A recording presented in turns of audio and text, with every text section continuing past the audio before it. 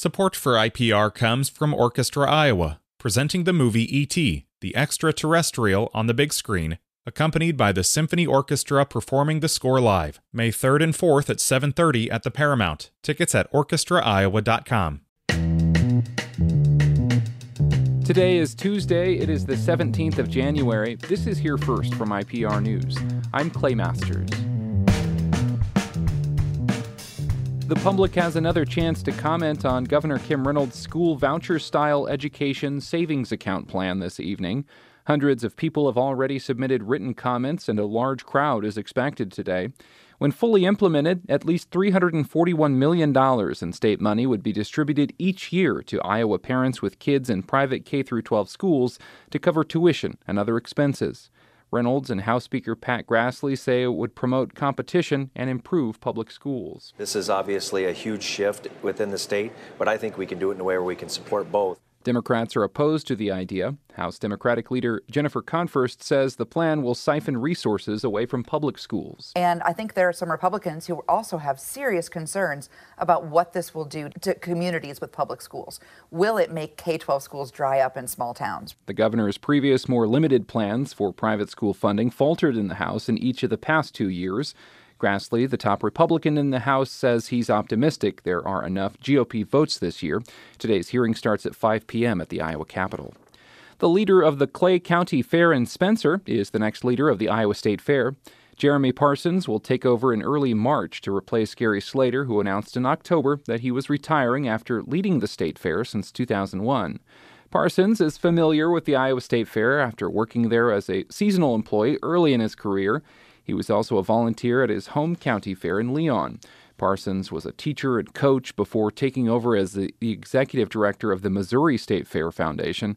He has been the CEO of the Clay County Fair in Spencer since 2011.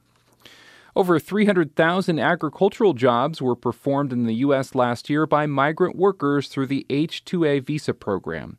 A proposal to reform the nation's migrant labor practices, including a pathway to legal status, failed to make it through Congress last month. James O'Neill with the American Business Immigration Coalition says consumers are on the hook because the Senate was unable to reach a consensus. And because it didn't become law, we expect that Americans will continue to pay more. Their grocery bills will continue to skyrocket. The legislation would have capped increases for migrant workers' floor and ceiling wage rates, saving farmers more than $2 billion. It also would have extended some H-2A visas, allowing laborers to work longer seasons. Experts say the new GOP-led U.S. House is unlikely to pick up the legislation anytime soon. The Army Corps of Engineers is predicting no relief for dry conditions in the Missouri River Basin this year. As IPR's Kendall Crawford explains, it's forecast to be the fourth straight year that drought afflicts much of the region. Last year was the 30th lowest annual runoff for the Missouri River Basin in 125 years of record keeping.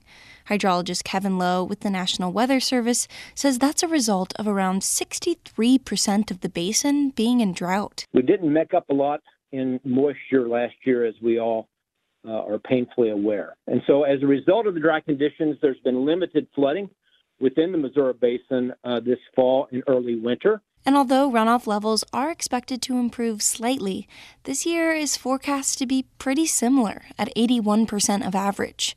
The U.S. Army Corps says it will continue to take water conservation measures like minimal winter releases. And a tornado touched down near Williamsburg yesterday in eastern Iowa. It was the first time the state has seen a January tornado in more than 50 years. The Cedar Rapids Gazette reports the tornado was reported on the ground at just after 2 p.m. and traveled northeast, prompting warnings across a swath of eastern Iowa. The tornado warning area covered parts of Benton, Johnson, Jones, Lynn, and Iowa counties. This is Here First from IPR News. I'm Clay Masters. Thanks for listening. This IPR podcast is supported by Cultivating Compassion, the Dr. Richard Deming Foundation, fostering causes that enrich the community, generate understanding, and cultivate compassion, including above and beyond cancer.